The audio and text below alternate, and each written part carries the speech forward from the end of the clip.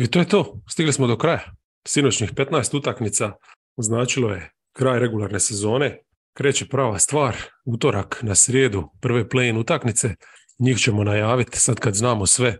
Nešto kasnije u podcastu kad nam se vid priključi. S njim ćemo prokomentirati najzanimljiviju apsolutno utakmicu sinoćnju na rasporedu, a to je sudar Minnesota i Pelicansa koji je stvarno i odlučiva o nečem bitnom i koji je donio baš pravu playoff dramu.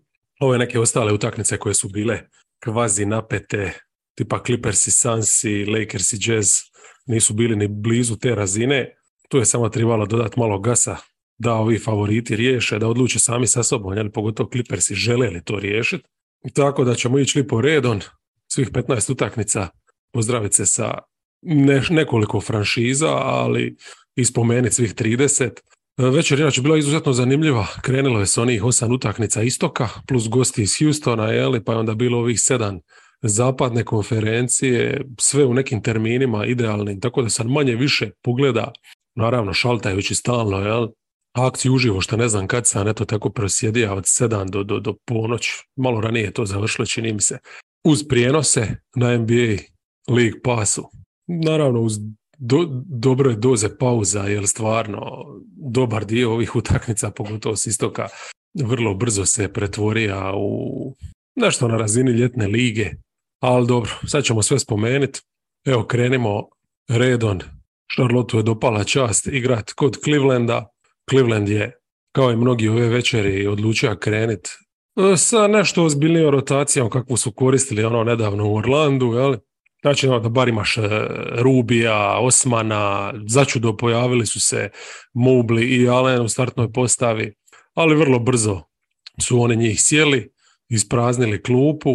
U prvom poluvremenu, logično, dok su igrali sa tim imenima, su dominirali. U drugom, taj neki standard Hornetsa u zadnje vrijeme je isplivao očekivano, jel?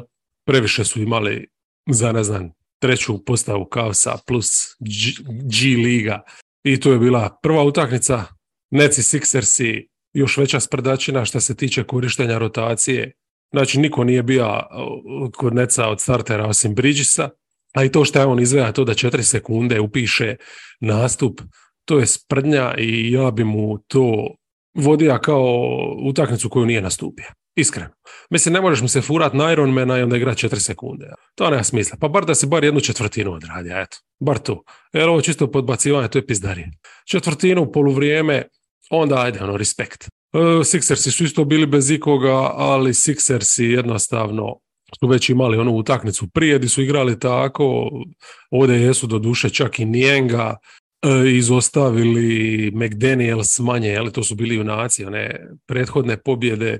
Mali Milton je ovdje bio sasvim dovoljan, dobili su od njega trice, opet su imali dovoljno pod koše, ne znam, Herel, jedno od boljih šihti u dugo vremena i to je to. Mislim, od Netsa ništa za prijaviti, osim što je to Cam Thomas nakon dugo vremena ima prilike opet zabiti priko 40. Jel? Bucksi kod Raptorsa slična receptura, Jeda je Portis se sad pridoda Carteru i Crowderu, ali opet su oni kao najbolji igrači dobili tu čisto simboličnu minutažu, znači prazne se klupe i tu je Toronto konačno bio dublji od nekoga. Oni su nešto ozbiljnije opteretili ove svoje, razigrali su Trenta, ne znam da će im to koristiti protiv Bullsa, ali eto konačno i on je pokazao znakove života, dovoljno Barnesa, dovoljno Peltla i to je to.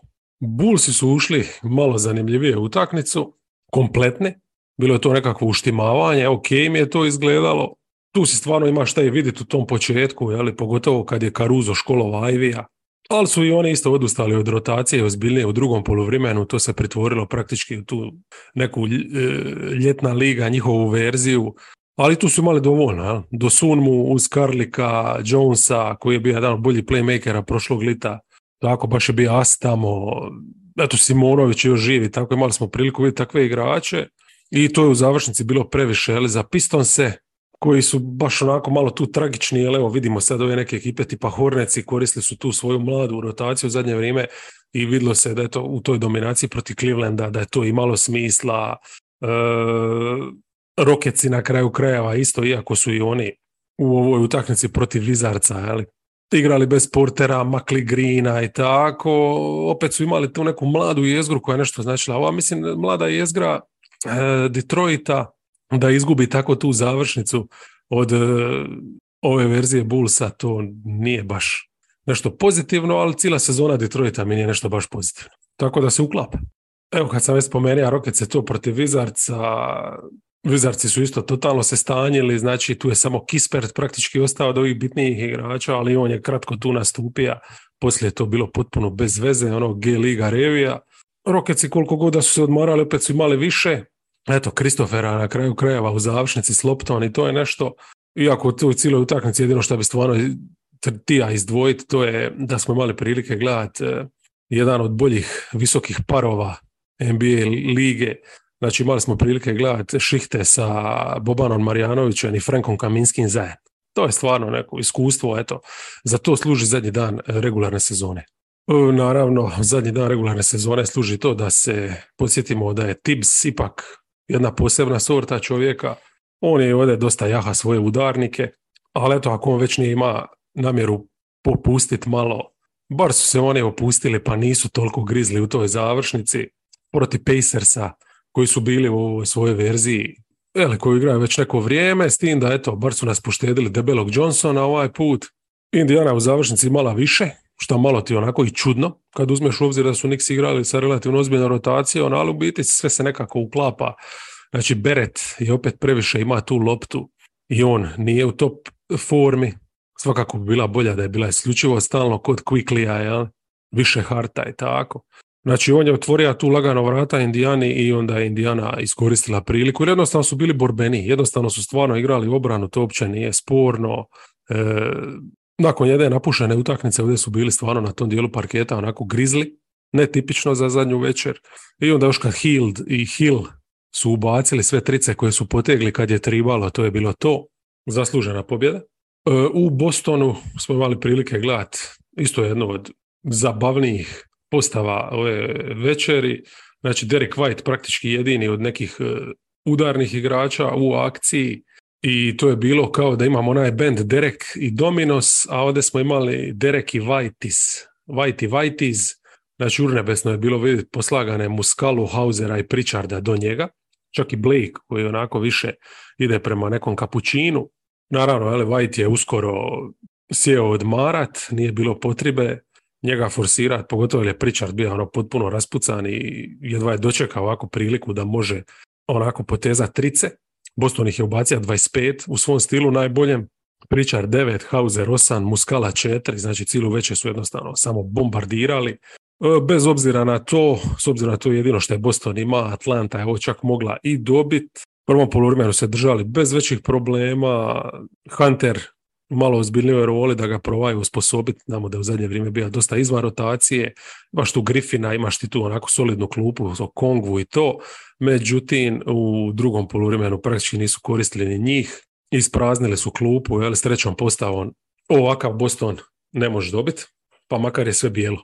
U Miamiju su mudro završnicu sezone iskoristili za Odu Haslemu, eto, jedino NBA pedagogu, tjelohranitelju / pomoćnom treneru koji će dobiti dres na krovu dvorane uskoro. Haslem je zabija s one svoje patentirane midrange, zabija je trice, vidi se da radi nešto na tim treninzima, ok. Oni su startali praktički bez Butlera sa svim starterima, ali su vrlo brzo odustali od toga. Utakmica eto imala je tu čisto zanimljivost da vidimo da nastavljaju u tom nekom smjeru, da će igrati bez lava, vjerovatno u startnoj postavi, što im svakako diže šanse u play-inu i kasnije da budu bar gnjavež. Ko će biti peti, Martin ili Štrus, to ćemo vidjeti.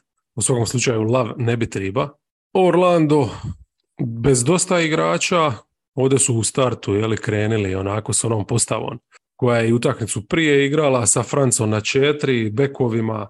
Carter je čak bio na parketu, ali to je kratko dosta trajalo.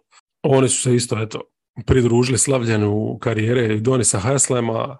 Svakako još mora spomenuti Oladipa da je ovu utakmicu iskoristio da digne tu šutersku formu. Tako da stvarno, hitovci su ovdje baš maksimizirali jednu u suštini nebitnu večer, da malo slave svoju hit culture da se još malo nabriju za play-offa i da nešto konkretno onako na parket isprobaju i bace. I idemo zapad lagano proći, znači Spurs i Mavsi. Spurs s dovoljno talenta, osovina, Bates, Diop, Sandro, oni će uvijek nešto napraviti. Imaš Trey Jonesa, Branham doslovno otvoreno, moga je dijetija, uzima to ne svoje midrange šta god, niko nije izlazi, ja mislim Dallas potpuno u fazi tankiramo, ne trudimo se, Kid nije za svaki slučaj dizani centre, skužuje da je to idealan način, sa niskim postavama da garantira da će izgubiti, jer obruč je potpuno nebranjen, onda u drugom poluvremenu ono što je ovaj centar Spursa Barlow radio na obruču, to je isto bila sprdačina, doslovno je tip ko da je s djecom igra, tako da eto, Dallas na vrhunski način završava sezonu. Imali smo još Kingse u Denveru, Sacramento krenio utakmicu sa starterima da ih malo još razgiba, ok, tu naravno da je to onda izgledalo dobro. U drugom, s onim što su slali na parket, Denver ima previše sa svojom ovom drugom postavom.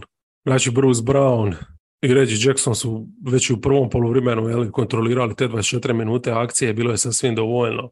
A u drugome svaki je odradio svoju četvrtinu, Brown treću, Jackson kasnije četvrtu i nije bilo problema. Denver je tu upisa pobjedu. Grizzliesi su gostovali kod Thundera, znači s obzirom na stanje u Dallasu i poraze, Thunder tu nije mora dobiti. Dakle, oni su isto kao i Memphis odmarali praktički sve udarne igrače. Memphis ih je koristio 6, Oklahoma 7. Memphis je odlučio igrati tako da Lofton zabije 42 poena i primi 80 poena. To je to. Mislim, Oklahoma je doslovno živjela na obruču. Trey Mann je mogao u sredinu. Kad je Tija baca povratne, razigrava koga je Tija.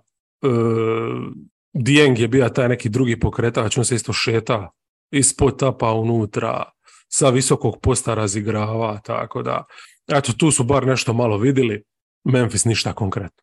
Nešto veću težinu imala je ova utakmica, odnosno gostovanje Warriorsa u Portlandu, ali s obzirom da su ovi došli sa full postavom Warriorsi, tu nije bilo nikakvih dvojbi, riješili su odmah sve u startu, dobili su na kraju 56 razlike, nakon Kingsa, uništili su sa i Portland, čisto malo ovako popravljaju skor na strani, da nisu baš najgora momčad koja je ušla u play-off, ali mislim lipo imaju 6. mjesto i briga ih. Oni su svoje napravili, Clippersima isto nije ostalo ništa drugo. Oni su se namučili protiv Sansa koji su igrali sa klupom, Clippersi nisu. Clippersi su očito rasporedili tu snagu već ranije, ovdje su apsolutno, barem minutažom, pokazali da idu po pobjedu. Evo, druga već je back to backa, Kawhi igra 36 minuta, znači očito je bio ozbiljan pristup. Tip koji je ovdje jedini ozbiljnu utakmicu nekako shvatio, bar od početka se to vidjelo, to je bio Russ Westbrook, znači njegov taj pristup, igranje u 5. brzini ovdje je odskakalo u situaciji gdje niko baš nema toliko puno volje, ali problem je bio što su mučili se šuterski, nisu mogli ništa pogoditi. Samo 5 trica i može pričat kogod šta hoće, ali osjeti se back to back, jednostavno energetski ti ne možeš biti pravi. To putovanje, let, u ovom slučaju, to mora ostaviti nekakvog traga i oni stvarno u biti su iskoristili prvo poluvrijeme da se razgibaju, da istegnu se, doslovno. Užasni su bili u startu, spori, kaže nosi Rasa koji očito ne zna za drugu brzinu, ali kasnije je to bilo ok. Kad su našli nekako ritam utakmice, to je bilo puno bolje, s tim da su Insansi, s time što su bili u stanju pogoditi trice, za razliku od njih stvarno radili probleme. Znači u toj trećoj baš su ih zezali sa 6 trica, Clippersi 1-5 s perimetra. Ali nisu Sansi toliko se sad trgali da nešto specijalno pogode postave, pogode obranu i tako. Dalo se tu živjeti na obruču i to je u biti na kraju i presudilo u toj zadnjoj četvrtini gdje Russell Westbrook nastavija i dalje ono što radija cijelu večer, napada tu sredinu, gdje je Kawhi uspija doći do poena i gdje je Norm Powell sa klupe jako bitne minute odigra stvarno, eto, da je možda duži jedan period igra kako sad igra, da je uspija uvatiti ritam, biti 6 i ovako se nametniti, možda bi mi čak bio onako na nekakvoj listi za 6. igrača ozbiljnijeg, Ali u svakom slučaju kad imaš 3 igrača koja mogu doći do obruča tako svaki napad, nemaš problema, eto tako da su na kraju i bez drame uspjeli to riješiti. Dok recimo na kraju ispalo Lakersi, iako su kroz utakmicu bolje kontrolirali, na kraju su oni skoro upali u dramu protiv Jazza, vodili su od početka, ušli su s nekom energijom, nametnili su sve u sredini, jel? Nije tu bilo problema, nisu doživljavali probleme što se tiče sad neke energije Jazza, ali Jazzeri su jednostavno dosadni, jel? Znači ti ako se malo opustiš, oni će te grickat, oni ne znaju igrati drugčije i recimo ove opet minute kad su na parketu bili i Dan, i Fontecchio, i Olinik koji je bio ovdje aktivan, to ti je problem. Mogu zabit, mogu se i braniti, što je ključno. Tako da to njihovo grickanje, eto njih u egalu odjednom i sad si u situaciji da moraš u samoj završnici opet umjesto da imaš plus 10, plus 15, da si jedan posjed ispred i tu ti sad može i igrom slučaja utakmica pobić, može si zakomplicirati život, ali u pravom trenutku LeBron stavlja one trice kao što ih je stavlja na kraju krajeva cijelu večer, zabija je 2 na samom kraju da zaključi, zabija je 4 u toj zadnjoj četvrtini, zabija ih je 8 čini mi se cijelu večer, samo da provjerim jer nije baš sad podatak da samo tako bubneš 8 trica, je 8 trica, tako da sa njim u ovom izdanju ipak na kraju nije bilo problema. Jel? Ali šta da je promašao te 2 trice koje je uzeo onako doslovno preko cijele obrane, bez da iša na akciju, bez išta. To su bile baš statement trice, jebi ga. Evo, cijela sezona je tu na neki način ti na liniji, eto, zabija ih je rutinski, kao 2 slobodna depuca. Tako da s te strane svaka čast, oni su isto svoje odradili i ostala nam je još ova ključna utakmica koja je bila jedina prava košarka, Minnesota i Pelicansi, a to ćemo sad lipo pozvati Vida pa ćemo usput prokomentirati i nju, ali naravno i najaviti play-in. I Vid, dobar dan, popodnevni termin. Jutarnji termin. Da, za tebe. Evo, super, sad ćemo lipo odraditi ove najave, već 4 utakmice i krenit ćemo naravno u cijelu priču sa osvrtom na ovu utakmicu, još zadnju, koja je ostala, koju nisam iskomentira. Još jedina koju nisi ništa rekao. Da, i najzanimljivija na kraju, ispalo je super da je praktički, dobro, počele su u istom terminu ove zapadne, ali ta je nekako zadnja završila, zato što je jedina imala nekakve tenzije, pa se malo razvukla, a to je bila utakmica između New Orleans Pelicansa i Minnesota Fistsa. Pa da, imali smo jedno natjecanje, mi trebali su onaj brojač staviti tko ima jači udarac, znaš, pa su to mogli odraditi prije izlaska na teren. Svako tko izlazi iz slačionice, bum, punch, neko odmah izmjeri koliko ko ima i stvari bi bile sigurno lakše, znaš, odmah malo izbiješ energiju i sebe, a ne ovako, znaš, sad je svatko nalazio svoju žrtvu u toj utakmici. Pohvale McDanielsu za potez godine, tako odlučujućoj utakmici opaliti u zid i slomiti ruku prije nove odlučujuće utakmice sezone, tako da on out biti sada za... Da, on je do sezone iduće gotova i ja sam taman prelomio u sebi jučer, pisao sam ovaj post kao individualne nagrade i mislio sam se cijelo vrijeme on ili Jaren Jackson kao defensive player of the year, ipak na kraju McDaniels, ostaće mi nekako ova godina najviše u sjećanju po njemu. I tip je stvarno odigra u biti najbolju obranu sezone na sebi, jel? Sinoć. Da, oni defenzivni, kandidati za defenzivnog igrača godine su se iskazali. Čekaj, ja nisam ubrao, znači točno taj trenutak, to je bilo šta on je dobio onaj drugi penal i to je nakon toga on iz frustracije. Ja sam prvo mislio da se on nešto uzlijedio, pa je on kao izlazio, pa onda je sad shvativši da ne može opalio, ali onda mi nije imalo smisla, šta sad ozlijeđi si pa da se još dodatno ozlijediš. Pa kao znaš, idem do kraja.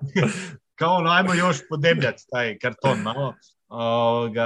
Ali onda da, ispalo je, jer prvo mi je bilo sumnjivo di šta se dogodilo i na kraju ispada da je vjerojatno to da ga je razljutilo. Ali frustracije su očite bile, evo sad ćemo provesti razloge zašto ne. Mislim, stvarno su prenervozni su bili, što je s jedne strane pozitivno, jer očito je bilo da im je bilo stalo, a s druge strane ispali su po ko zna koji put sami sebi najveći neprijatelj, kako to obično već bude, jeli, kad ti donja glava upravlja, situacija između Gobera i Andersona je opjevana već i bilo je urnebesno to vidjeti onako. Mislim, baš sam ti pričao sad prije što smo počeli snimati da nakon dugo vremena sam nešto gleda uživo i onda vidiš to ono i ono what the fuck je. Mislim, ok, dogodi se svašta, svi smo se mi polemali sa frendovima. Ja ne znam, mislim, s jedne strane ne očekujem da će Gober propustiti iduću, to bi trebali riješiti interno, on će se ispričati, treba bi zaigrat. Već se ispričao, da, to je... Da, odmah je navodno kasnije, ali evo čisto ova utakmica, to drugo poluvrijeme, kad njega nije bilo, je pokazala košarkaške strane kako odjednom u tom five outu kako proradi jedan Anthony Edwards, ili ono što je on igra prvo poluvrijeme, pogotovo prvu četvrtinu, druga četvrtina je bila ono još kad se Gober vratija, to je totalno, čim je ušao na parket, opet oni su stali igrati, ja? Znači baš se vidjelo ono da s njih neće moći izgurati, ali kako je Anderson ušao u utakmicu, ono je bilo očajno. To je bilo loš potez za lošim potezom. Imali su cijelo vrijeme neki raskorak, a mislim Pelicansi su baš fino otvorili sve ono što su oni igrali da uspiju iskoristiti, išla im je lopta u napadu i svaki puta su napadali nekako ono jednostavno, a Minnesota to neke odluke koje su ono opet onako krive bile, mislim Towns isto do tog drugog kasnije ulaza praktički da je počeo onako napadati iz driblinga kada primi loptu da se zaleti, to on treba više raditi, ono, možeš tako proći, ako možeš tako proći na koš gdje je u biti jedino faul te može zaustaviti, onda to trebaš češće raditi, a to je on čekao neko vrijeme ovoga što se tiče utakmice, a... Pa, pardon, ali samo da se nadovežem odmah na to, mislim da je tu problem baš bio šta je Edwards dosta loptu prisvojio, šta znači, jel tamo su oni nekoliko navrata, baš se vidjelo da bez problema će probiti Murphyja. Prejak je jednostavno i kad na četvorci ima takve match-upove, on to stvarno evo u zadnje vrijeme super rješava i ovdje je Murphy stvarno radio probleme i kasnije u drugom poluvremenu kad je igra peticu, onda je na drugi način, sad više nije radio to silon nego strećan, i Valanciunas praktički u drugom poluvremenu nije ima šta raditi više na parketu. Da, ili kad je postavljao blok pa preuzimanje pa onda tu mislim... Ili možeš switchat, da. Da, tu ih je onda ciljao. Pa mislim, dobili su biti više sa ovom postavom sa Princeom nego sa Goberom. Jer je Prince igrao upravo ono za taj five out, ono idealno što njima treba od tog nekog, kajmo reći, petog igrača u petorci, da tako kažemo, koji će čekati na strani, a može u obrani rotirati zajedno sa svima. Tu još sada bi jedino McDaniels falio koji će faliti da bi tako nešto igrali i u play-inu s obzirom na ovu ozljedu, ali pokazali su u biti da s ovime imaju šansu. Da recimo Edwards, Kyle Anderson, Prince, Towns na peti, sada je tu McDaniels, to bi bilo idealno, recimo, bez Gobera u tim trenucima. Realno upitno je koliko bi ikad zaigrali s toliko krila, uvijek bi Conley tu bija negdje. Da. Tako da Prince bi tu bio nekakav višak, Prince je sad u biti tu kao neka zamjena za McDanielsa, šta nije ni približno, iako treba stvarno reći, recimo što se tiče zabijanja, ok, McDaniels u zadnje vrijeme je stvarno tu super, pogotovo napadanje, zatvaranja iz pot-upa, odlično, mislim da je Prince šuterski tu možda čak malo bolji, on će taj napadački dio odraditi, ali defanzivno vidjelo se i u ovoj utakmici već da nije to ta klasa McDanielsa, ni približno, na lopti, mislim, probijalo ga se bez problema, tako da Edwards će morat ogroman dio poniti tereta i Anderson koji je stvarno tu u biti na 4 idealan kad Towns ode na 5, ali Edwards je u drugom dijelu bio i razlog zašto su dobili utakmicu realno kad gledaš defanziv. Pa on je u biti prvenstveno obrana 1-1. On je uzeo doslovno Ingrama na sebi. Uzeo Ingrama na sebi i to u par navrata ukrao loptu, mislim čovjek je završio s koliko 5 ukradenih, 4 blokade u takvoj utakmici. Mislim, ajmo reći ko neka play-off utakmica s obzirom na ulog i... Utakmica je bila živa da one blokade na ulazu, koga je izbananira? McCalluma, Da. To je prelomilo, to je doslovno bio predzadnji posjed, ja? I dobro, Towns napadački s onom serijom trica, kada je uzimao šut već u prvoj sekundi napada, kad mu se otvorilo, tu su dobili jedan zalet i uspjeli su biti čak u sve te pizdarije koje su se dogodile, rekao bih je lakše onda dobiti, jer Pelicansi nisu imali poslije nekakav odgovor, vidi se da im fali Alvarado osim Zajona koji jednostavno ne može biti zdrav, ali tu sada da oni imaju još nekakvu opciju s klupe, to bi sigurno značilo ovako i utak. Pokušali su samu završnicu sa Richardsonom, Da. Čak su znači makli Nansa s petice, jer Nans je super, ali evo vidiš recimo tu situaciju, baš Towns Towns je otjera Jonasa i sad staviš Nansa, to je tvoja udarna petorka i vidiš da on Nansa onda može probiti i u postu i dalje onaj problem ima izvani ga može, plus u obrani Nans njemu nije prijetnja jer nema spacinga, jel? Tako da su oni probali dobiti taj spacing, staviti malo Townsa u prostor, što je uvijek problematično, sa Richardsonom i to je donekle upalilo, jesu bili malo slabiji u obrani, u napadu je to bilo ok, ali nisam siguran da je to neka dobitna karta, onako. U suštini, šta je njima falilo? Njima je falilo, Ingram, njemu stvarno se treba skini kapu. Utakmicu je iznija vrhunski početak utakmice, di isto spacinga nema. Znači, oni smiješni su njihovi pokušaji bili di ona se izvlači centralno, naravno da Gobert ne ide za njim, ovaj puca otvorene trice, ono misli to je what the fuck je. Pa kao da igraš utakmicu koja je tankiranje nekakvo, a ne utakmica koja je u suštini play-off utakmica bila za ono, baš je bila i atmosfera i rotacije, sve je bilo ono play-off i tu on u toj gužvi je, na sebi je ima Edwardsa, Andersona, McDanielsa tu prvu četvrtinu i uvijek je uspijeva nekako naći kako zabit, svaka čast, mislim nosija ih je cijelu večer i falilo mu je u toj završnici samo da je Murphy ima jedan dobar šut, jedan dobar potez, da je Herb malo bolje bio. Točno to, znači... Murphy je čak iznudio one neke prekršaje kad nije izvana šutirao toliko, bar je on iz onih nekih prodora uspio nešto stvoriti, imati ta neka bacanja, ali... Dobro, realno, evo, šta misliš o McCallumovoj recimo partiji? Meni je ovo samo još jedna potvrda da je on...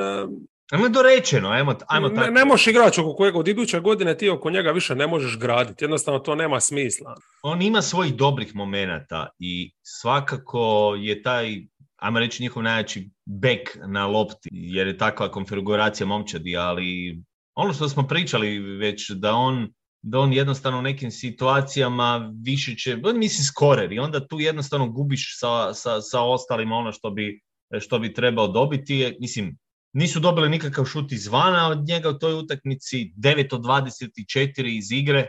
A na sviću će ga svak cilja. Najviše izgubljenih lopti.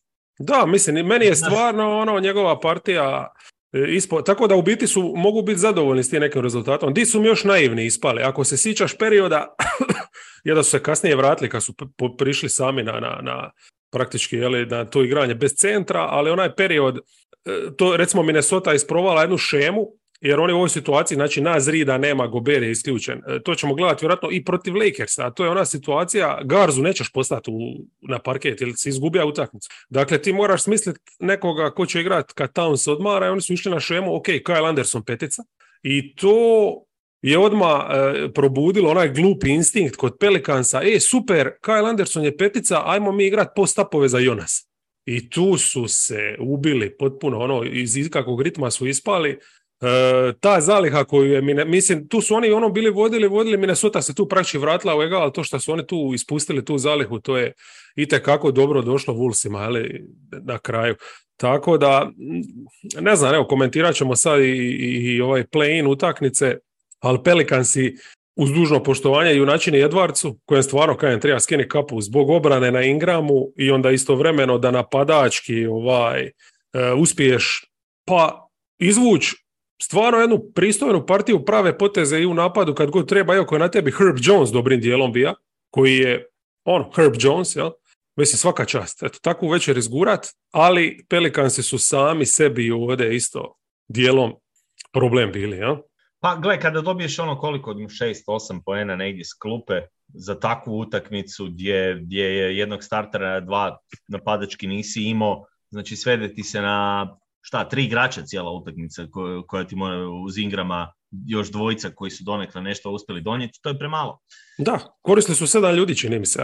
8, da, ali opet Marshall je malo igrao, ostali su na ono što smo spominjali, Richardson najviše, ali opet ništa tu nije bilo senzacionalno, tako da njima je definitivno ovdje falio neki takav impuls koji je Minnesota dobila i čak su bacili Knighta na 2 minute što se nisu proslavili, ali barem su probali nešto u tom trenutku i skupio neke brze penale. McLaughlin standardno u svoj toj backup roli. Mislim da će biti sada malo drugačija situacija za Minnesotu. Da. Mislim, glupo mi je raditi najavu sad ove utakmice protiv Lakersa, možemo s njom krenuti ako si za. Da, pa da se prebacimo, zato sam i krenuo. Jer ne znamo ništa, hoće li igra Gober ili neće. Mislim, to doslovno mijenja sve. Ali, evo, ovdje smo vidjeli kad njega nema u nekim match-upovima, otvori im se puno toga. Towns prodiše, Edwards pogotovo prodiše. Ali protiv Lakersa, ako imaju Davisa, pa taj Gober ti treba. Da, to je. Ja mislim da sad hoće li baš prije utakmice objaviti kaznu koja bi mogla biti, da ga suspendiraju za tako važnu utakmicu, jer nije baš svejedno kockat se onoj zadnjoj, bez obzira što trebaš dobiti jednu od dvije, ali matchup Davis Towns svakako tu dolazi do izražaja, makar bio i Gobert, oni bi se mogli u jednom trenutku naći. Da, ali puno manje šihti, ovako su praktički osuđeni jedan na drugoga i to je Lakersima i šta napraviti u onim minutama, recimo kad nema Townsa, šta je isto problem, jel? I bez McDanielsa koji je u biti bio zadužen upravo za igrače poput LeBrona cijelu sezonu. Tu sada ako staviš Edwardsa i Kylea Andersona, koji će se nekako miksat, hoće li to potrošiti Edwardsa i za napad dobrim dijelom? Jer mora se negdje osjetiti. Ako će Edwards igrati obranu tu, gdje mora biti 100% angažiran, nastaje problem. S druge strane, mogu oni uvijek raditi neki screen i navlačiti Conleya na LeBrona za mismatch, pa ciljati Conleya i tako dolaziti do neke prednosti. Plus, mislim da Davis može napadati bilo koga, pogotovo ovakav Davis kraja sezoni, iako ovih zadnjih par utakmica nije bio toliko napadački učinkovit, ali imao je onaj jedan niz gdje ih je stvarno povukao kada je zabio sa svih pozicija. Mislim, tu je on takav, plus moramo uzeti u obzir da je velika razlika njega i Townsa obrambeno. Tako da ono što on može napraviti obrambeno za Lakers u ovakvoj utakmici je puno. Da, izdominirati može potpuno tu u oba reketa, reka bi čak. Jel? Pa da, to je velika razlika njega i Valanciunasa recimo u ovom matchupu, jer Valanciunas neće ti u napadu tako zabijati i Davisa ostavi na mid-range-u, sve bi mogao zabiti.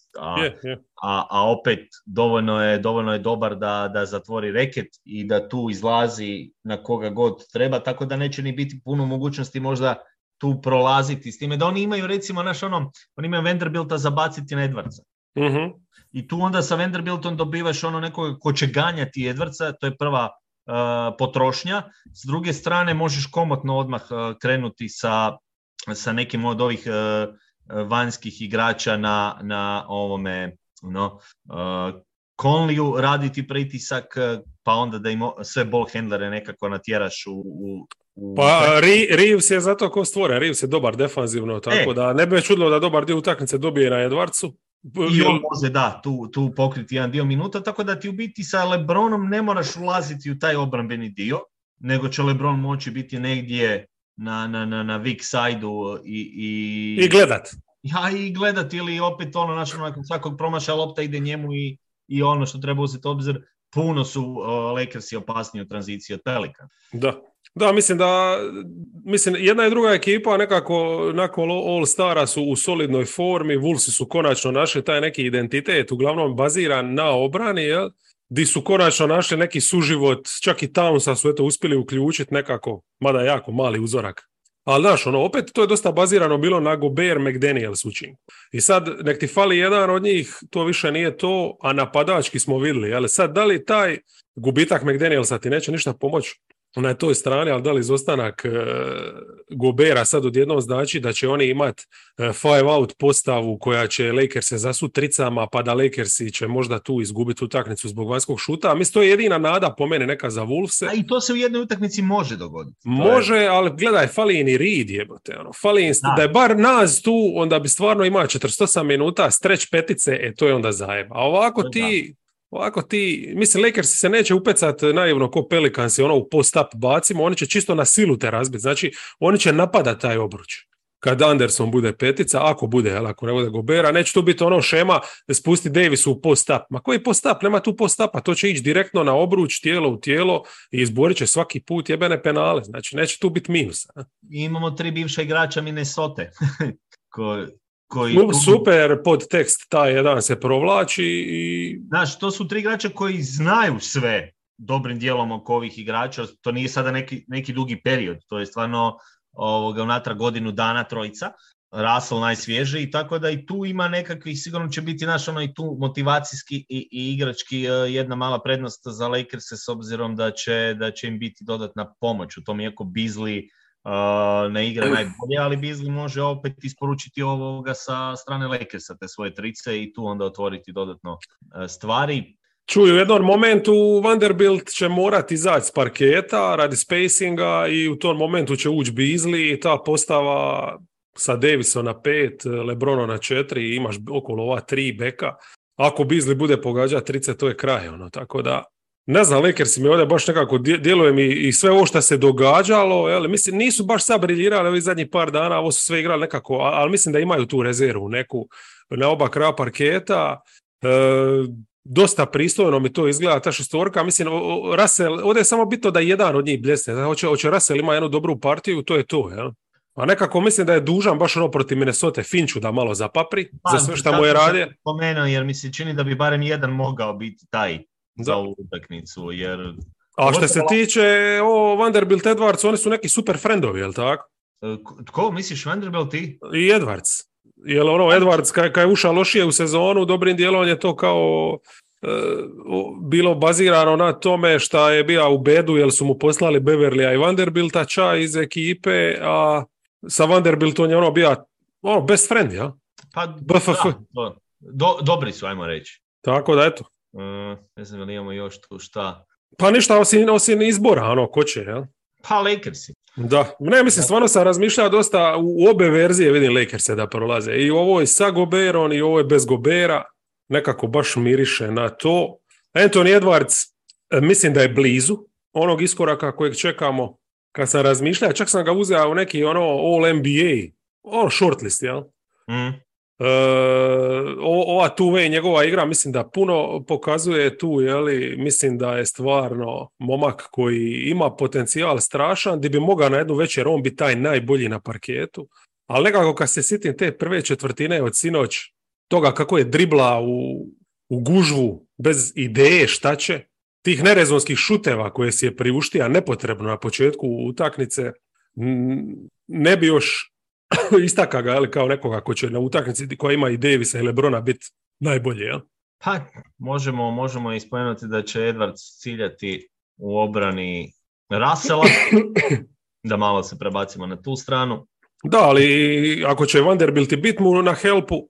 Pa drugčije je, jer nemaš samo Vanderbilt, imaš i Davis je u postu, da. Tako da. Dobro, sad je isto tu zanimljivo šta će s Townsom biti, jel? Na petici hoće Davis izgledati skroz na njega. Jer kad imaš Gobera, onda je lagano, onda ostane Davis doli i po parketa je zatvoreno. Ne? Da, ovisi od Townsove neke stvari, ovome Goberu. Hoće li igrati i o tome će ovisiti nekakvi prilagodbe tijekom utakmice. Tu bi Finch onda možda mogao, recimo ako u startu mu stave Vanderbilta na Townsa, a Davisa idu sakriti recimo na Andersona, pa da ga čeka možda, ne znam, mada i to riskantno, Kyle Anderson onako su dobar u tom slash and kicku, možeš vrti kroz njega onda napad, jel? Ali ja kaj opet, evo recimo još jedan... Koga staviti na Davisa? Znaš, tu bi isto moglo biti malo drugačije, tu bi moglo maknuti od Davisa, jer bile su neke ekipe koje su tako malo, mislim, dobro, tamo si drugačije, ali znaš, meni su recimo Clippersi su imali to onaj zanimljiv odabir kada je Zubac bio od ovoga Davisa, pa je povremeno bio neki niži igrač na njemu i nisam to jedino vidio primjer sa Clippersima, vidio sam će slično i sa Bullsima, još sa nekim gdje su na Davisa išli neki...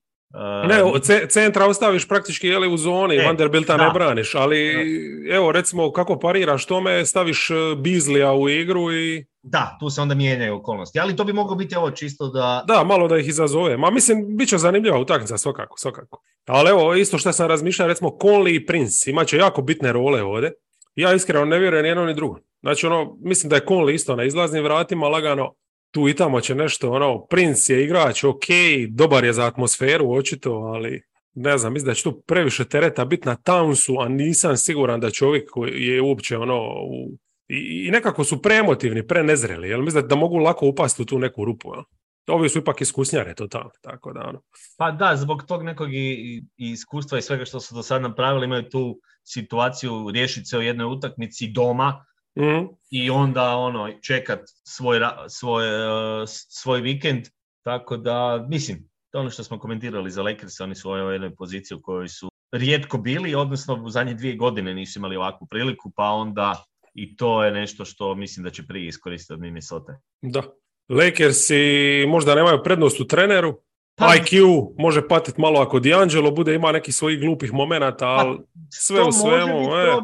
Može biti problem, ali mislim meni je vjerojatno ovo što su s Reevesom dobili ovih zadnjih 2 mjeseca, to je veliki plus. Da, D'Angelo može u spot-up ići onda. Manja odgovornost. I imaš LeBrona na kraju kraja. Mislim, dovoljno je jedna velika četvrtina od LeBrona gdje možeš već napraviti. Gdje on zabije cca 20. Dobro, znači imamo njih 7. i idu na Memphis. To će biti jebeno taj matchup smišljati, ali neću sad o njemu još razmišljati, jer vrlo lako se mora dogoditi da bude Minnesota. Pa. Hoćemo li zapad ostati ili idemo na istok 7. Ostanemo na zapadu, kad smo već Pelicans se spominjali. Ovo je neki scenarij da ćemo gledati Pelicans i Minnesota opet ovaj tjedan i to u toj odlučujućoj borbi za 8. mjesto. Jer bez obzira na Oklahomu, isto biti navijam za Oklahomu i mislim da Oklahoma ima svoju šansu u toj utakmici, nije im ovo idealan matchup. Jer u biti Oklahoma koja ima jako puno tih slashera koji vole napadati reket, ima s druge strane puno tih vižljastih krila igrača koji mogu pratiti ta utrčavanja i tu mogu se nekako prilagoditi, mislim, dobro tom jednom sistemu, jer Pelicans imaju taj vanjski šut, a Oklahoma ima ih, ali opet Dort na Ingrama. Ingram je protiv boljih sada pokazivo. Možemo reći da Edwards jači obrambeni igrač, kompletniji od Dorta. Dort će tu morati puno iznijeti. Mislim da će Ingram biti opet taj koji bi mogao isporučiti. Ajde, malo je drugačija obrana Oklahoma, s obzirom da oni imaju tu switchable petorku i mogu se i oni drugačije prilagoditi u odnosu na Minnesota. Nemaju toliko možda tih labilnijih igrača, nižih za napadati, pa će biti teže se i Pelicansima u napadu prilagođavati, ali nekako mi se čini da su Pelicansi tu ipak u toj nekakvoj prednosti. Shea može to riješiti, s obzirom kako igra ove sezone, ali imaju Pelicans igrača koje će bacati na njega. Imaju Herb Jonesa, to ti je dovoljno. Imaju Jonesa, pa opet možeš tu kasnije kombinirati. Bit će opet bez ovoga Alvarada, ali ono na šta se oslanja Oklahoma, osim toga, oni napadaju i taj reket, imaju tih mid-range-eva preko nekih igrača, kada pogledaš nisu toliko šuterski i da imaju velike volumetrice koji pogađaju i Shea i Williams, Giddy pogotovo koji ne šutira, oni imaju te neke svoje post-up varijante gdje onda dobro koriste visinu i brzinu koju imaju. Tu mislim da bi oni mogli na neki način parirati, ali nekako mi se čini da Pelicansima to odgovara, jer upravo imaju takvu nekakvu konfiguraciju momčadi i da će tu naš recimo jedan Larry Nance može lakše igrati u to ne, pa i kad si priča cijelo vrijeme mi on bio u glavi, jasno je da sa Jonasom to nije to, ali kad imaš Nansa, Jonesa i Murphyja, to je to. Sa Jonesom i Murphyjem tu možeš staviti tu jednu petorku, nižu petorku sa 3-4, odnosno sa 4 krila, gdje u biti svi mogu preuzimati, ne moraš se bojati toliko vanjskog šuta i onda je drugačije možeš braniti. Da.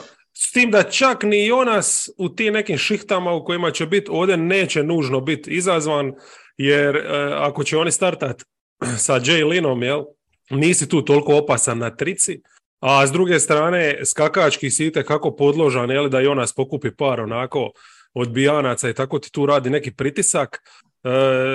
Taktički ok, ima neke tu šanse za Oklahomu, oni isto mogu naravno zaigrati i sa John umjesto centra, onda se tu otvara puno toga, to je ta njihova ubojita postava i sve skupa, ali ja bi išao to, recimo ovo kad se spomenuo Shea, recimo od one ozljede gležnja šta je već bilo, nije mi pravi, čini mi se ko da mu fali jedna brzina. U ovoj završnici sezone kad su se malo tenzije podigle, kad su ulozi nekakvi se tu našli pred njima di moraju dobiti utakmicu, tu je bilo dosta ovako tih, čak i Dinjo je ima nekih, ajmo reći, upitnih poteza. Pa oni su sada realno u onoj fazi gdje su bili Pelicansi prošle godine ili Memphis prije 2 godine. Probili su granicu iz opskurne ekipe i gubljenja do toga da se bore za nešto ozbiljnije, da su kompetitivno Je, i to se osjeti kad ti nešto moraš. Znači ti sad nije sad ono da ti imaš spreman plan igre i da ti radiš po tom planu igre, da je to super, ti sad moraš nešto smisliti u hodu da bi dobija utakmicu. Znači moraš biti u trenutku, nisi samo u viziji, jel? I taj neki grč mi se osjeti malo previše i čak i ova sad zadnja utakmica isto, mislim cijelo ovaj period i Canty Shame jednostavno djeluje kao neko koga bi Herb mogao staviti u džep. Naravno sad može on zabiti 60 koševa pa ovo zvuči totalno glupo, ali to je jedan od tih razloga zašto mislim da oni neće moći napadački ovdje jednostavno biti ono na razini da skinu Pelicanse. Ja? 3-1 u sezoni za Pelicanse, tako da su i tu uspjeli to Pelicansi koji su veći dio sezone igrali bez glavnih igrača. Ono što mislim da je jedina prednost Oklahoma u odnosu na sve ekipe, čak bih rekao u play-inu, je što oni najmanje imaju za izgubiti, jer oni su svoju sezonu odradili. Njime ulazak u play-in neka nagrada svega ovoga unatrag par sezona i oni nekako bi tu trebali biti malo manje pod tim pritiskom. Pelicans imaju više za izgubiti u toj utakmici. Oklahoma da izgubi neće niko ništa reći. Mislim, njima nema stvarno, njihova ocjena sezone se ne mijenja sa tom utakmicom. Mogu samo dobiti još dodatno ako pobjede, a opet ih ne vidim kao ekipu koja može dobiti 2 takve utakmice za redom u prvoj sezoni u ovoj konkurenciji, s obzirom da imaju 2 ekipe koje su tu onako, žele se dokazivati i bile su već tu. Da, i realno nisu dovoljno dobri, fali im ti na visokim pozicijama mesa, ali ovo je istina, ovo što si rekao. Sezone će to možda biti drugačija priča, ali da, sada mislim da je to... Ovo što si rekao, to je u biti, tu bi mogao taj onda kontraefekt, možda su sad imali grč, a možda sad ga ne bude, ali... Da, pa onda krenete, pa odjednom su ovi nervozni i ti si sada u nekoj situaciji gdje možeš kontrolirati. To se zna dogoditi, tako da tu ja mislim da je nekako najbolja šansa OKC-a jednostavno izaći van, utakmica je regularnog dijela, pod navodnicima, da ajmo odraditi svoje i što bude. Tako da tu oni mogu imati tu neku šansu, jer sigurno je pritisak tu veći na Pelicanse. Za Pelicanse ovaj poraz je bio razočaravajuća sezona. Je. Ali bez obzira na pritisak, mislim da je Brandon Ingram trenutno top forma, apsolutno prvi čovjek trenutno će biti u toj utakmici na parketu i mislim da će on to izgurat i zato kažem Pelicansi, ali to je to. Ja isto prognoza Pelicans. I onda još da gledamo taj revanš sa Minnesotom, kad bi to bilo, to bi bilo... To me živo zanima i mislim da bi to bila jedna baš ovakva utakmica do samog kraja ludilo, tako da tu možemo dobiti dobar uvod u play-off. Da. A što se tiče ovo Pelicansa iznenađenja, kažem, bez Joe-a teško će do njega. Znači, Joe mora imati jednu Hey Joe partiju. Hoćemo li ovu utakmicu koju radiš da se prišaltamo na istok? Pa možemo. I ne, ajmo radije sa 7. Ajmo ipak Miami odraditi. Miami... Dobijaj svoje mušterije.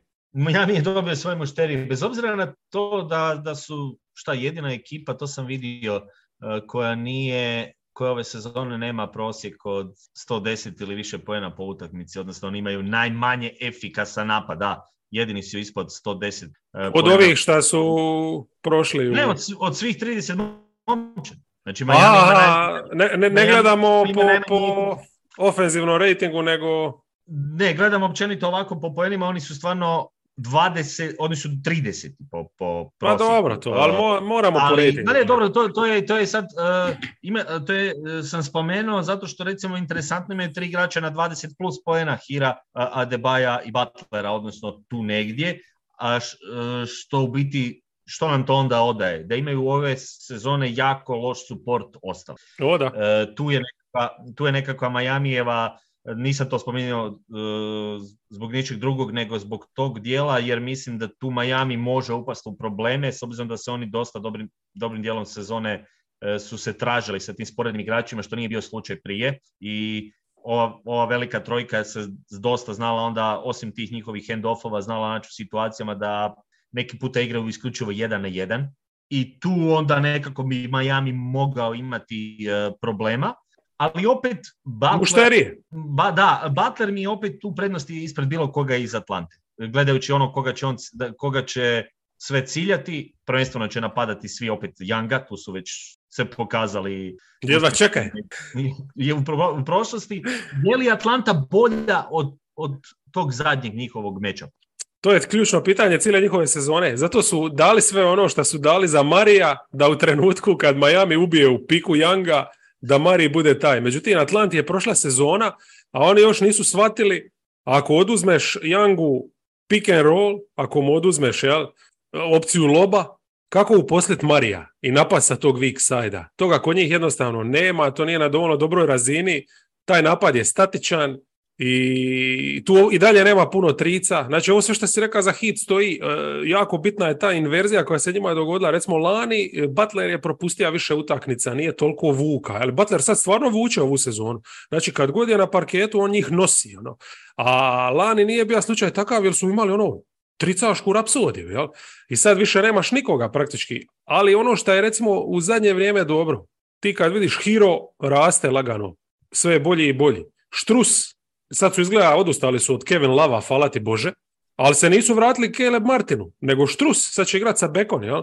I sad ti imaš tu situaciju gdje ćeš ti protiv Atlante istrčati sa Štrusom u dobroj šuterskoj formi, sa Herom u dobroj šuterskoj formi, mislim da je to dovoljno, što se tiče tog napada. Provjerio sam, by the way, znači po ratingu su 25, znači nisu puno bolji ni kad pribrojimo pace i to. Ja? Da, evo, to nisam gledao, ali to je jedna njihova boljka ove sezone i zato su se mučili, imali tih oscilacija, jer ona sezona kad je Spelstra izvukao čudo je bila u biti kada je baš upravo sa tim sporednim igračima i uspio dobivati utakmice, imati puno više. To sada nisu imali. Ali i dalje je ta njihova osovina meni jača od osovine Atlante. Tu je ta razlika. Apsolutno. I mislim da tu opet gledajući taj dio, je li Adebayo dobar matchup? Je. Njemu je ovo ekipa gdje on koji je u biti mobilan, koji će biti puno na hand-offu, pa ćemo vidjeti kako će Kapela tu braniti ili Okongu, koji će onda opet morati izlaziti više vana kada se otvara malo reket, ako oni nisu dole, a to je šetnja. Onda postoji šetnja. A ako su opet dole, idealno za midrange i Hira i Butlera, koji će to sve koristiti i koji će opet uzimati te neke duge dici i oni to mogu pogađati ili iznuđivati prekršaj. Tako da... I pošalji pomoć i sad imaš ovaj spacing sa Štrusom, Vincentom, a s tim da Lauri recimo u zadnje vrijeme isto igra dobro. I sviđa mi se ova odluka Lauri iz klupe, s obzirom da bolje nisu više mogli dobiti od njega. Bio logičan taj jedan njegov pad s obzirom na godine i ozljede i sve, ali on s klupe u ovakvoj utakmici može vezati neke trice, može vezati neku seriju da povuče takav kakav je, plus obrambeno, ako ništa drugo uvijek će se postaviti negdje gdje će se ispriječiti ispred igrača i mislim da Miami plus, i meni je prednost Spelstra, u takvim utakmicama mi je Spo koji će lupiti Atlanti i zonu u jednom trenutku. Pa morat će, obzirom ako će igrati sa ovom postavom gdje je Bam 5, a na 4 ti je praktički Jimmy, odnosno Martin kad uđe kasnije umjesto jednog od ova 3 beka, ali uglavnom znači s Jimmyjem ćeš startati ako ti je Štrus još unutra, znači ti ćeš morati tu igrati zonu, jer ne možeš jednostavno riskirati da sa switchen Bema ostaviš vani. Ko ti je onda pod košem? Doslovno tebe sa svih strana mogu napasti, a Kapela i Okongwu pogotovo su stvarno što se tiče odbijanaca i pritiska na obrut zajebani. Ne možeš ostaviti sad Butlera da doli, ne znam, upadne u probleme s penalima ako će braniti njih i plus nije ni pošteno. Da, sad... da, pa zona tu idealno paši jer u biti Atlanta ima tu jednu postavu gdje u biti i Collins i Kapela ti tu nisu prijetnja izvana. Točno pa to, a obojica ne mogu u sredinu. Znači, ti si isto tu priseljen, znači sad bi tu Snyder isto odmah brzinski mora reagirati tako da izvadi jednog od njih i da stavi šutera. Saddiq Bey bi mogao biti važan za ovaj matchup, s obzirom da on taj tricaš koji može...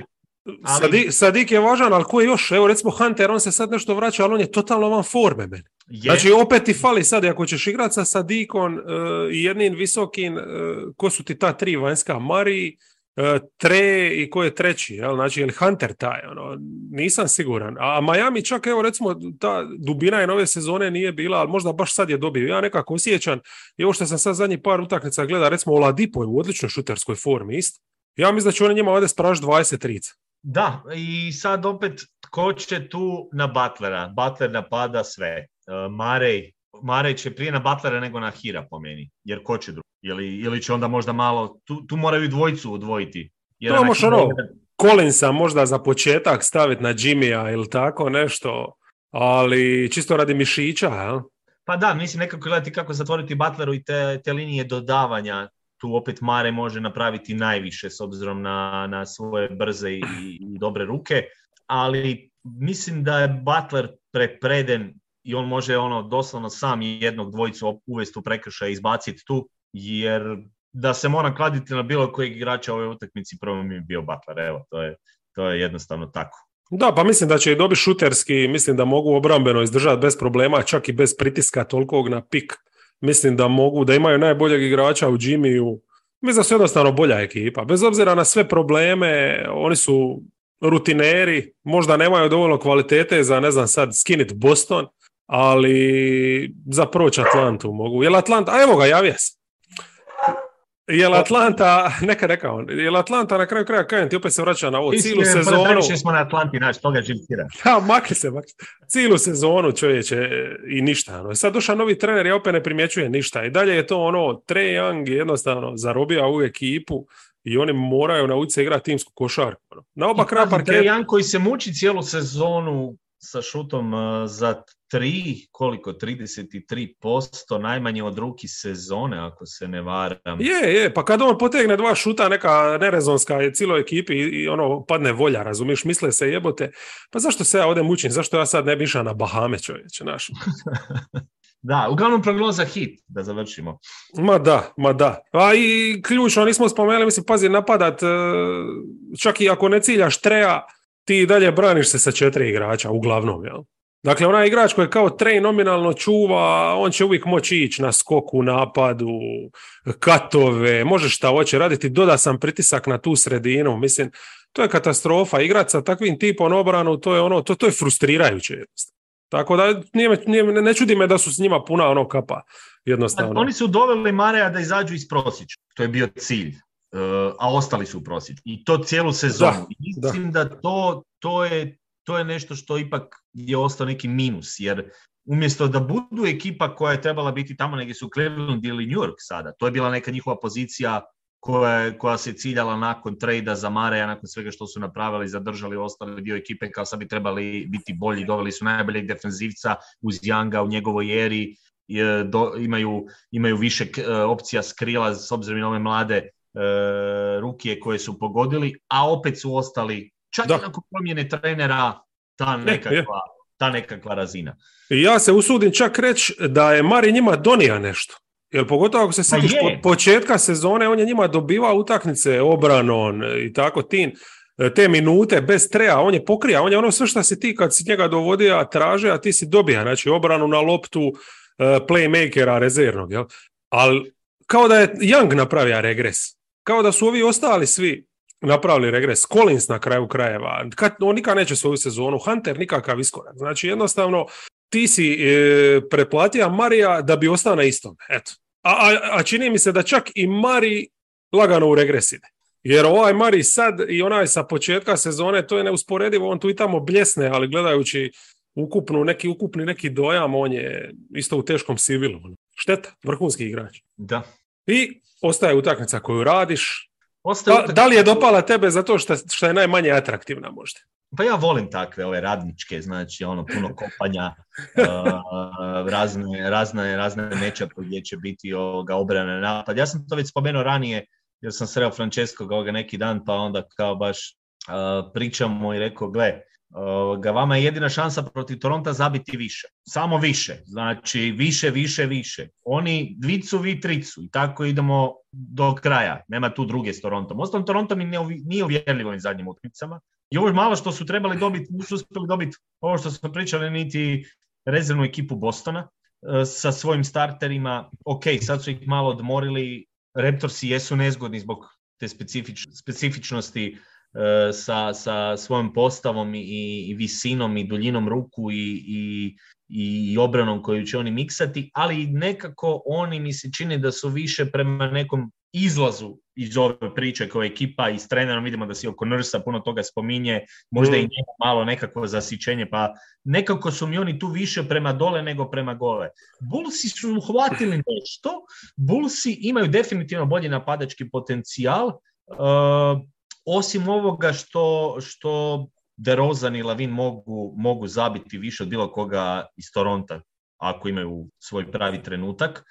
Mislim da su dobili puno u ovim utakmicama zadnjih tjedana od Kobija Whitea, koji igra možda i najbolju košarku što sam ga gledao.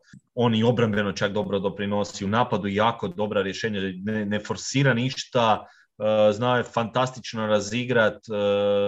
Ta njegova jednostavnost mi je u biti ostala ugodno iznenađenje. Imaju tu opet ove svoje defenzivce, mislim Beverly i hoće li igraće Caruso? Šta, sorry, nešto je... Caruso će igrati. Da, nema razloga da ne igra. Ono. Šta je bilo nekog govora možda? Beverly i Caruso su opet dvojac koji može mečirati u neku njihovu obranu, taj neki njihov intenzitet. Bulls imaju šut da mogu odgovoriti na zonu.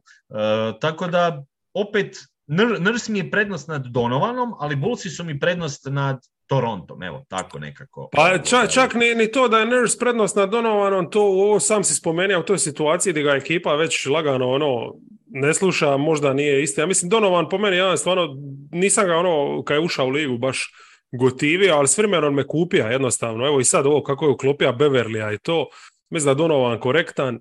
Ovo drago mi je da je spomenuo Kobe Whitea, ima sam ga danas na short listu za Six Man of the Year. Ta klupa Bullsa se našla, pristojna je, stvarno je korektna.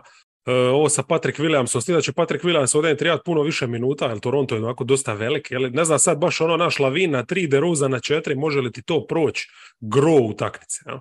Pa ja mislim da je Donovan spreman odigrati i sa niskom petorkom ovoga. Oni su imali par tih šihti kroz sad za ove zadnje utakmice. Ako te ubiju u napadačkom skoku, morat ćeš malo tu ili Jonesa ili Williamsa ubaciti. Vučevića, pa i sa Derikom, i sa Patrickom Williamsom, i sa Carusom, pa još ovim ostalima tu probati malo promijeniti postavu i onda odigrati eventualno recimo da Bullsi u toj situaciji odigraju zonu. Aha, još manja postava, to misliš kao čak i bez Vučevića. Da. Onda sa zonom u biti maknuti ove ciljanje njihovih mismečeva, Barnesa i Sijakama, da li na leđima igraju 1 na 1 ili da ih gađaju dole u reketu, nego da ih tjeraju na vanjski šut. I imaju pokretljive dobre igrače koji mogu to pokriti i onda Bullsi svoju priliku koriste u nekakvoj tranzicijskoj igri ili na nepostavljenu obranu gdje u biti sa DeRozanom i Lavinom mislim da bez obzira što Raptors imaju tu dobre defendere, oni mogu svoju prednost stvarati. Da, mene zanima tu početna postavka, pretpostavljam recimo da će Beverly biti na Van Vleetu, Carusa možda stave na Barnesa pa da igra sa Helpa duboko, onako, mislim da je to ubitačno, ako Carusa stave na Van Vleeta, ovaj je gotov. Toronto, s obzirom u kojoj fazi sad Trent, koji praktički nije ni igrao do prije par utakmica, nemaju baš ništa ni na vanjskim pozicijama, ni na klupi. Upravo smo spominjali tu klupu Bullsa, te neke opcije koje mogu se smanjiti, više o tome nisam uopće razmišljao, ali više nekako u tom povećanju mogu otići čak i u tom smjeru i dalje će imati dovoljno napadački. Šta ja znam, Lavin, recimo, njegova forma raste, a Sijakam kroz sezonu pada. To je isto jedan bitan detalj za istaknuti. Sad, ne znam, Toronto u obrani, oni mogu sa tom pomoći, s tom dužinom, tim ruku, neka Nobi bude na Lavinu, ovi ostale čisto neko oduzmu taj midrange DeRozanu, šta mogu jednostavno, to stvarno mogu, oni su dugi. Tu može biti problema nekih za te prve opcije. Ali Bulls opet dosta dobro znaju za rotirat, znaju kornere otvoriti, tu je jako bitno, šta će zabiti Beverly i Caruso, to nikad nije sigurno šta ćeš dobiti od njih, ali moga bi dobiti u ovakvoj utakmici gdje će korneri biti otvoreni. I ono što je možda ključno, što će vjerojatno riješiti utakmicu, to je Vučević, jer on će igrati pick and pop u spot upu, a Toronto jedino što je njima bilo nešto pozitivno u ovom dijelu sezone, to je Peltl pod koše u obrani. A ako će Vučević njega izvući, osim ako i Toronto sam ne stane u neku zonu, tu gubiš onda ovo što si u biti to malo defanzivno ima, a njihove rotacije nisu ni sjena onoga kako su nekad igrali dok je Nurse to drža. Znači to nema jednostavno veze s mozgom. Barnes nije napredovao uopće cijelu sezonu što se obrane tiče, Sijakam je uglavnom nezainteresiran, tako da ja njima tu ništa ne vjerujem. Vidim da naginjemo obojica, ali ovdje nekakvom prvi put iznenađenju pod Da, navodnike. ovo mi je iznenađenje, iako, ok. Mislim, iznenađenje, kurac iznenađenje. Ma da, mislim, to je to sve negdje 50-50. Raptorsi su dobili seriju 2-1 i bili su puno bolji u Scotiabank Areni gdje će igrati. Što se dogodilo? Ali to su utakmice tamo, znači studeni i veljača. Toronto je u prvoj utakmici pobjedio nekih 10 razlike, 11 ukradenih, 10 blokada i upali su tu njihovu obrambenu zamku. Ali prosti, ali u studenome Lavin nije bio ni 50% ovoga sad. I nije bila ova momčad, nije White bio ovakav kakav je danas, nisu imali Beverly. U veljači su ih natjerali na 20 izgubljenih lopti, što vodilo do 21 poena i 19-6 razlika u ofenzivnom skoku. To su ove stvari koje oni trebaju izbjeći, ne upast. Što Toronto najbolje radi? Forsira te izgubljene lopte i onda oni tu nekako na otvorenom terenu mogu napraviti više. Na postavljeni napad, svesti njih na postavljeni napad na pola terena, Bullsi su bolji. I tu mislim da Bullsi onda imaju svoju šansu, jer ona finesa koju ima DeRozan nema ni jedan igrač Toronta na half court.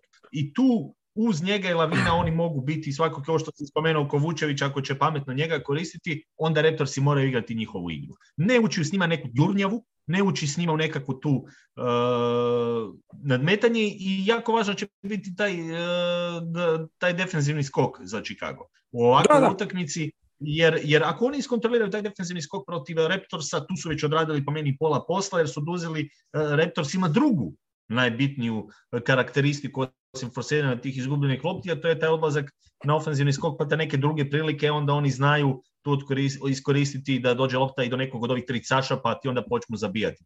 To se ne smije dobiti. Da, pa Bulls imaju praktički znači 4 beka u startnoj postavi, tako da što se tiče kontrole lopte i ritma, tu mislim da će biti sve ok. A ovo za skok smo isticali, jel? Znači ti ćeš možda ako baš budeš krvarija u jednom trenutku morat se povećati, jel?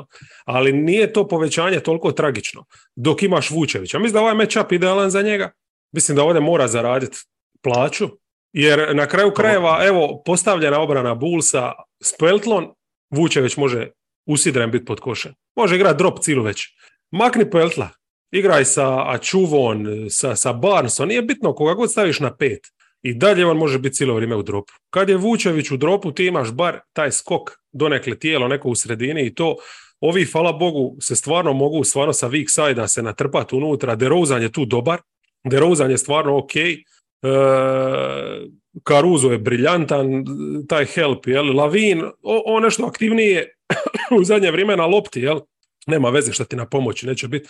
Ovo ti je već dovoljno. Tako da, meni ovaj matchup jednostavno njima bolji. Je sad, da li Toronto ima nekakvu utakmicu gdje će biti malo dinamitniji, šuterski, može se sve dogoditi, jebi ga. Trica je veliki izjednačitelj jednostavno ove lige, i ako Toronto zabije 15 trica, ali to je to. Ali ja ne vidim kako oni mogu zabiti više od 10 trica ako će Fred VanVleet ići na ovakvu dvojicu terijera i ako je Gary Trent trenutno nebitan, jeli, praktički u sjeni Kobe Whitea, tako. Ako čisto gledamo te bekove s klupe, mislim, Chicago je krcat bekovima, krcat, ne znam. Pa gledaj, to je opet ona situacija gdje Bullsi, njihov minus je to što i oni znaju imati te neprepoznatljive utakmice gdje možeš od njih očekivati da od svakoga izgube. To je zato su tu gdje jesu. Zato su tu gdje jesu i zbog toga se može vrlo lako dogoditi da Toronto to riješi sa vozdamenkastom razlikom, isto tako. Vučević ne popije vitamine. Da, moja prognoza će biti na Chicago da idem na jednu ekipu koja je niža i čisto zbog ovih nekih objašnjenja mislim da bi to mogao biti dobar matchup za Bullsa ako budu pravi, a vidit ćemo.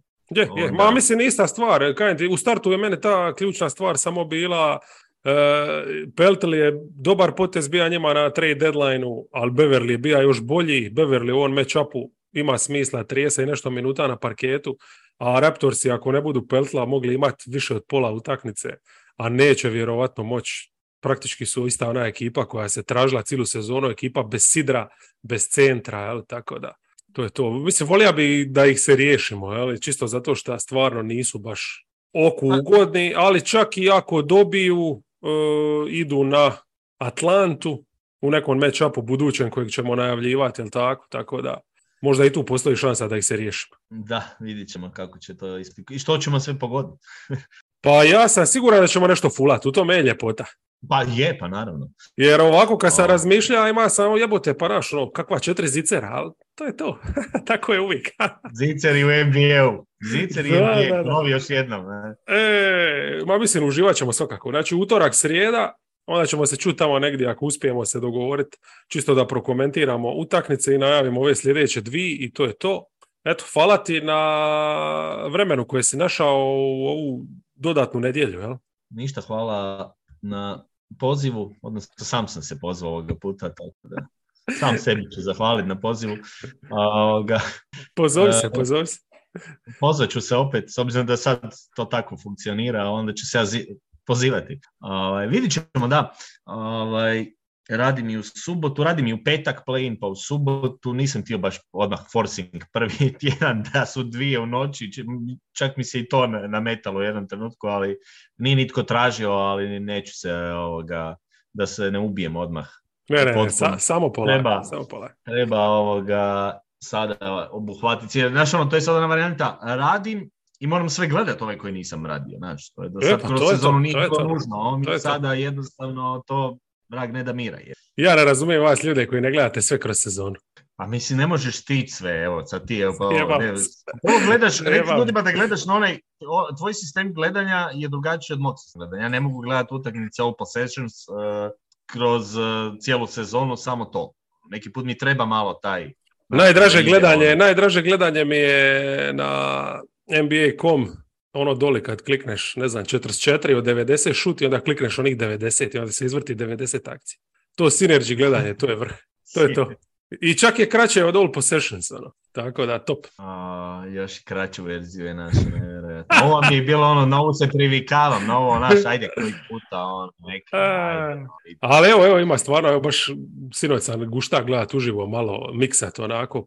Prvo 8 utakmica pa 7, tako da dobri termini bili su naši. Pozdravljamo i Loftona juniora na velikoj večeri, se počasti. Da, počastit će se on sigurno, to nije upitno. Kad dođe u Memphis, prvi barbecue je njegov, nema problema. Volim takve igrače, moj pik. I to je to. To je to.